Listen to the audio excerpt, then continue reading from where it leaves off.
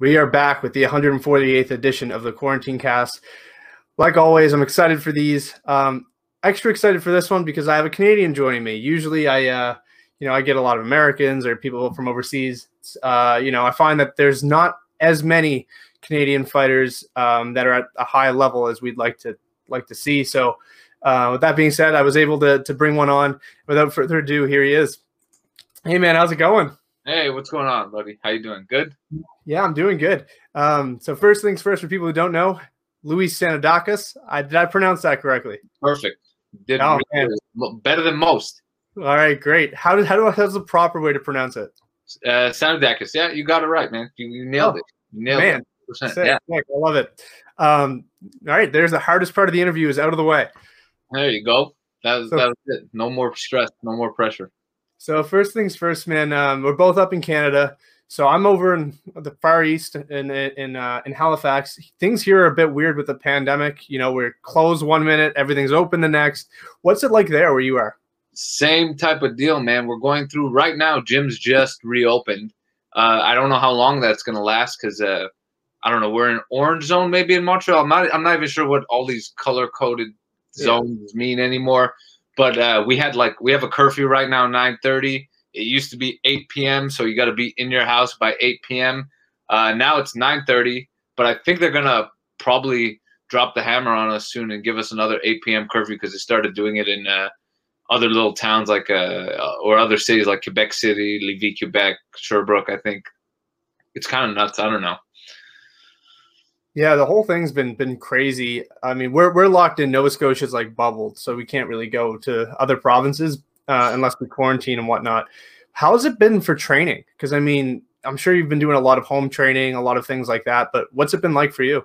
Yeah, man, we've had to do like a lot of social distance training. We got to get creative with it. You know, we don't want the government on our butts and getting into any trouble. So we got to be real careful, and we had to avoid the gym for a while. Now we're allowed to be back in the gym. Hopefully it lasts. We'll see what happens. I don't know, but yeah, it's been tough, man. It's been tough for fighters and people who train alike, I guess, just because I don't know. You got to train with a mask on in the gym. It's super strange right now. Yeah, and it's not just for training too. I mean, you look at the competitive side of things. To begin with, there's not a whole lot of events in Canada for people who are watching from the US.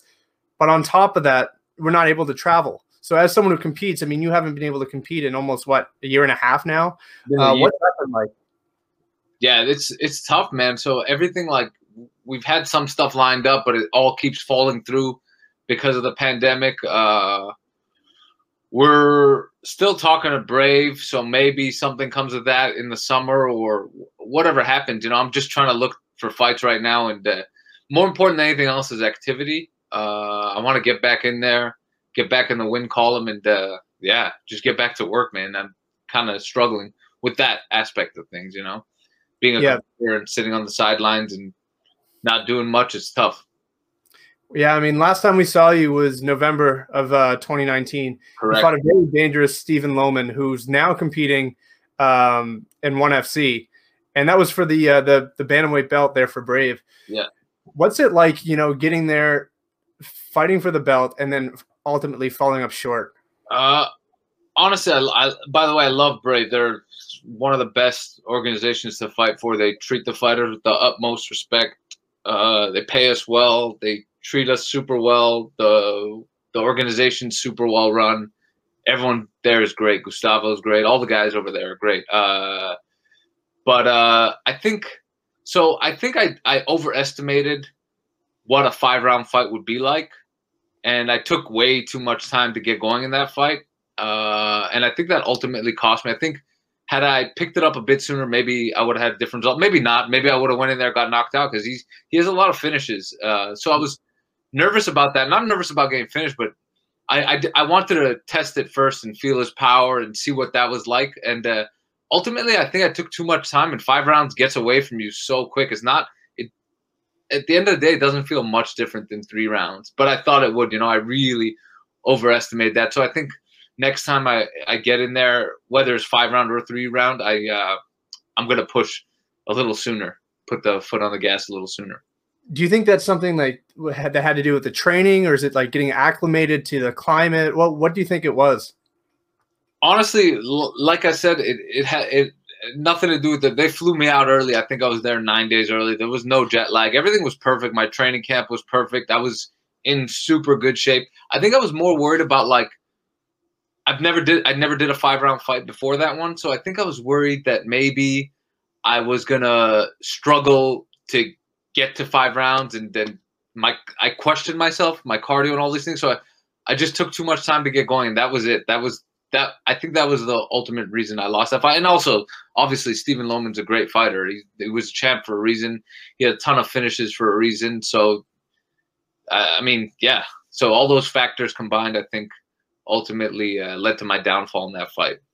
Is it a bit bittersweet, seeing him sign with one and getting a big fight with John Lineker? Does it suck knowing, like, had you done things a little bit different, you could have that Brave belt, you could be fighting for ONE FC? Maybe, but I try not to look at things from that perspective. I mean, I gained a ton of experience in that fight. I learned a lot, and who knows, maybe who knows the reason he got signed to ONE? Maybe that I'm sure beating me obviously had something to do with it, but maybe there was other factors. Maybe they had their eye on him regardless. Who knows who knows? But I don't think about things like that. I don't go into it with any kind of regrets or if I did that, man, my life would be brutal. I think mentally it'd be really tough.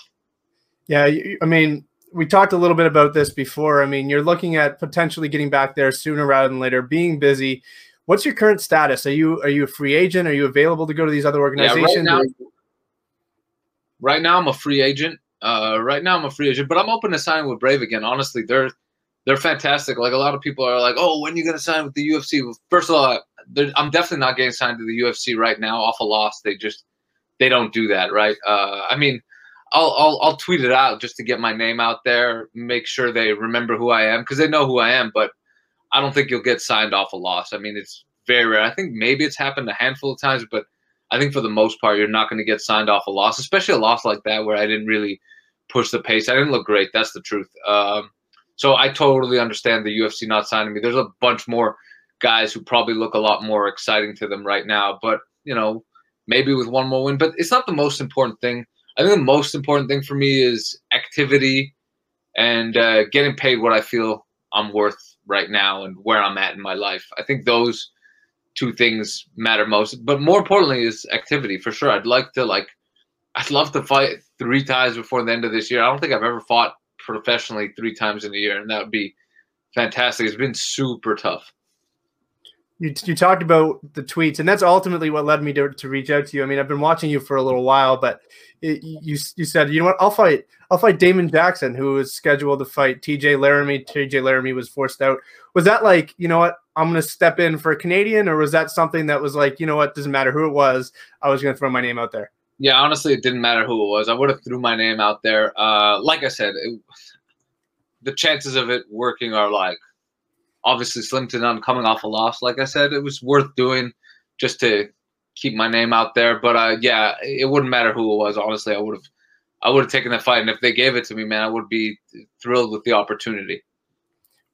Speaking of Canadians, I find that right now, especially, there doesn't seem to be a whole lot of Canadian fighters inside the UFC. What do you think that is? Do you think that's, not being able to get your name out there? As someone who fights in Canada, what do you think the main reason is for, maybe the UFC not signing as many Canadians as us Canadians would like? I think maybe right now has a lot to do with the pandemic. Maybe issuing visas out to Canadian fighters is a bit tougher right now. Plus, like, I don't know how many guys are willing to fight either, because once you fight, you got to come back. You got to quarantine in a hotel here, at least in Quebec, right? All over Canada, right? You got to quarantine in a hotel for 3 days. It could cost up to $2,000. Maybe it's not appealing for anyone. I'm not entirely sure why there's a lack of Canadian talent in the UFC right now. But you got my friend Eamon fighting there right now, so that's cool. You got TJ Laramie. Who else do they have? And there isn't a lot, right? There isn't a lot of Canadians. That's yeah, right. I think there's probably like maybe 15 to 20. Gavin Tucker from out that way. Yep. Tanner Boser, Hakeem Dawodu. Oh, yeah. I mean, if we sat here for 2 minutes, we could list them all, right? Like, it's not a whole lot. Yeah, it's not a lot.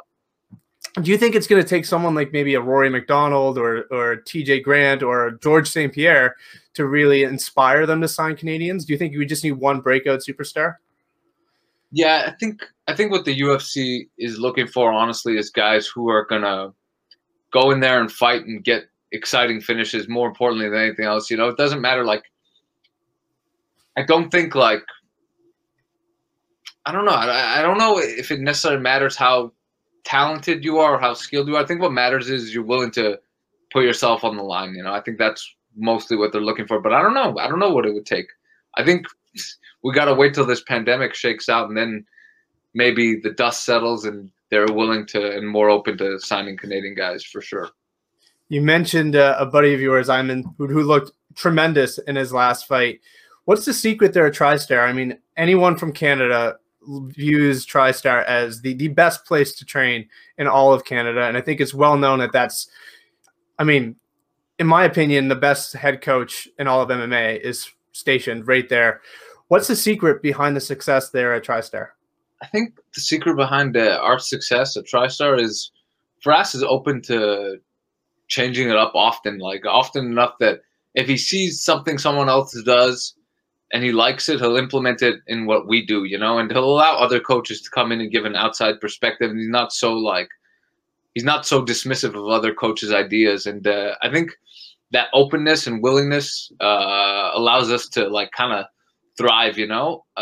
Plus, like we have like that also just the fact that George trains with us, Rory trains with us. I think that attracts a lot of guys to come train with us. Maybe not right now with the pandemic, but before that, a lot of guys come train with us. So it brings a lot of skilled guys from the outside in, and we get to train with them. We get a bunch of different looks. Like, plus we have a great amateur team too, you know. So we got this kid, Steve Bissinger. He's 21 years old. He started training with us when he was 15, 16. That kid, I swear, in like 4 or 5 years, I don't think there's going to be a flyweight on the planet who's going to be able to touch that kid. That's the truth.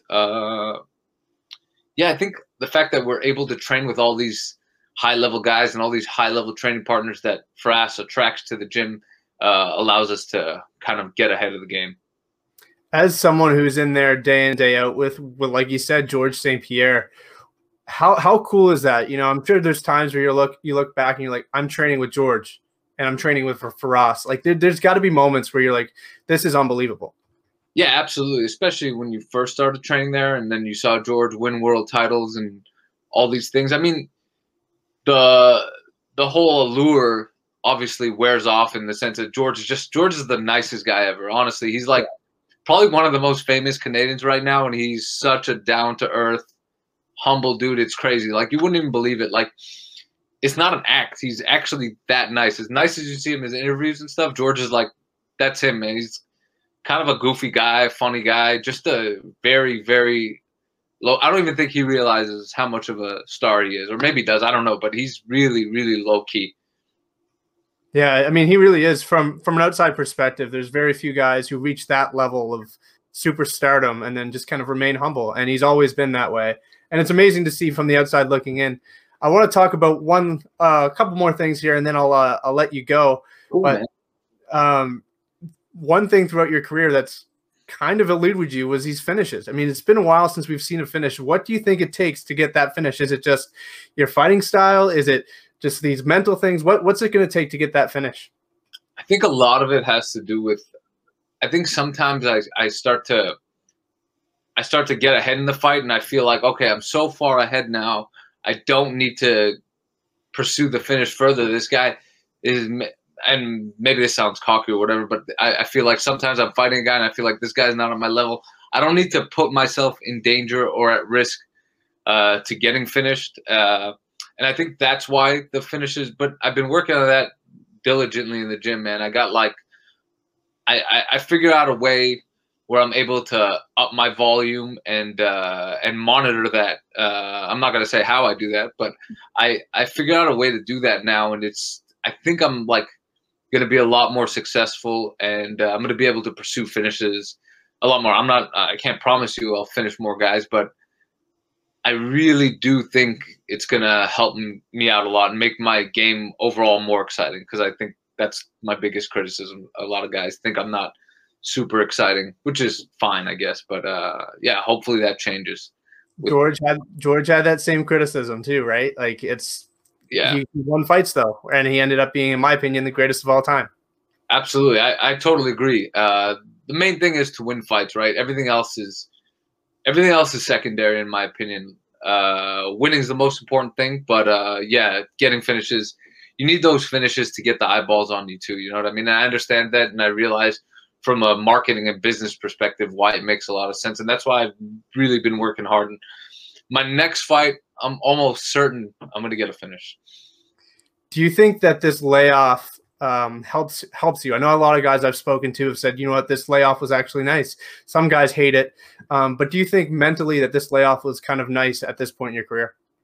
Mentally, I think it was fine. Right now, I'm kind of itching to fight. Like, I don't want it to be 2 years before my next fight, you know, because in November will be 2 years. So I'm itching to only in the last, like, I want to say 2-3 months, I really started feeling the itch to get back in there, like really struggling with that side of it. Like, oh man, I haven't been there in a long time. But before then, I'm fine. You know, I'm content, and I really do think I was able to improve my game like tremendously.